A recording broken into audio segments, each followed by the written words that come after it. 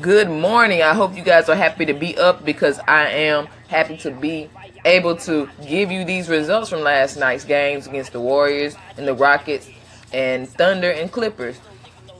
First, we're going to talk about the Warriors and the Rockets game. The Warriors pulled this one off once again, 124 to 114. The Rockets, they were missing a key player still, and that is James Harden.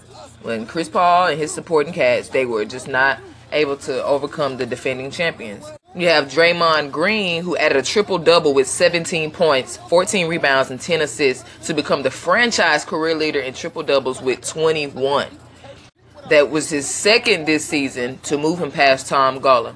The Warriors, they have extended their road winning streak to just 9 games and have won an NBA best 16 road games this season. To add on top of that, Curry, he scored 29 points, and Klay Thompson had 28 to pull away late in the fourth quarter with the victory. Eric Gordon, who's in James Harden's place, he got 30 points, and Gerald Green came off the bench to score 29 and tie a career high with 8 3-pointers as they played their second game without James Harden, who was out for at least 2 weeks with a hamstring strain. But the Warriors that night were shorthanded too, playing without Kevin Durant, who missed the game with strained right calf. But Andre Iguodala returned after sitting out Wednesday night with back and hip strains and had 10 points and 8 assists. And during that game, they made it a point to point out that the R&B singer Usher was courtside next to the Golden State's bench, and he got involved in that action when he caught Trevor Ariza and Curry as they went out of bounds into his seat chasing a loose ball in the third quarter. Usher put his hands up to protect themselves as they barreled his way out and laughed as he collected himself after the two players got up. Curry commented on that and basically said he didn't want to mess up his voice, make sure his voice is all right. He didn't want to mess up his moneymaker. That's crazy. But I mean, it happens. I mean, you're going to stand courtside. You're going to get in that action. You're going to be in the game. All right, and next up we have the Thunder and Clippers. And the Thunder, they pulled this one off, came out on top with a 127-117 win. And the Big Three was on full display last night. Westbrook, he had his 13th triple-double of the season with 29 points, 12 rebounds, and 11 assists in his latest homecoming. George scored 31 and Anthony added 22. Paul George was, quote-unquote, saying, absolutely, when we're on all three of us hot like that, it's going to result in a lot of wins, which is absolutely true. The Thunder have won 8 of their last 10 games. And Anthony is saying, quote-unquote, we found our rhythm. And if they keep coming in like that, taking care of business with 3 talented, very talented men on the team like that, they're going to keep winning.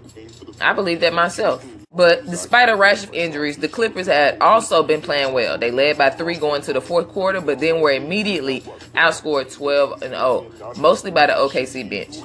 DeAndre Jordan led the Clippers with a season-high 26 points and 17 rebounds. Lou Williams had 26 points, and Blake Griffin scored 24, but it just wasn't enough to keep up with the Thunder. Clippers guard Austin Rivers, he was originally diagnosed with a strained Achilles and expected back quickly, but he got a second opinion and now has been diagnosed with a bruised heel. And the team called it a posterior right angle impingement. And he will be evaluated in a couple of weeks. Austin Rivers has started every game he played since the third game of the season. And it is also no secret that Paul George has a desire to really play in his hometown in Los Angeles, particularly for the Lakers. He can become a free agent at the end of the season. My opinion on that is, I mean, I understand that. He's doing the same thing Marshawn Lynch did, basically.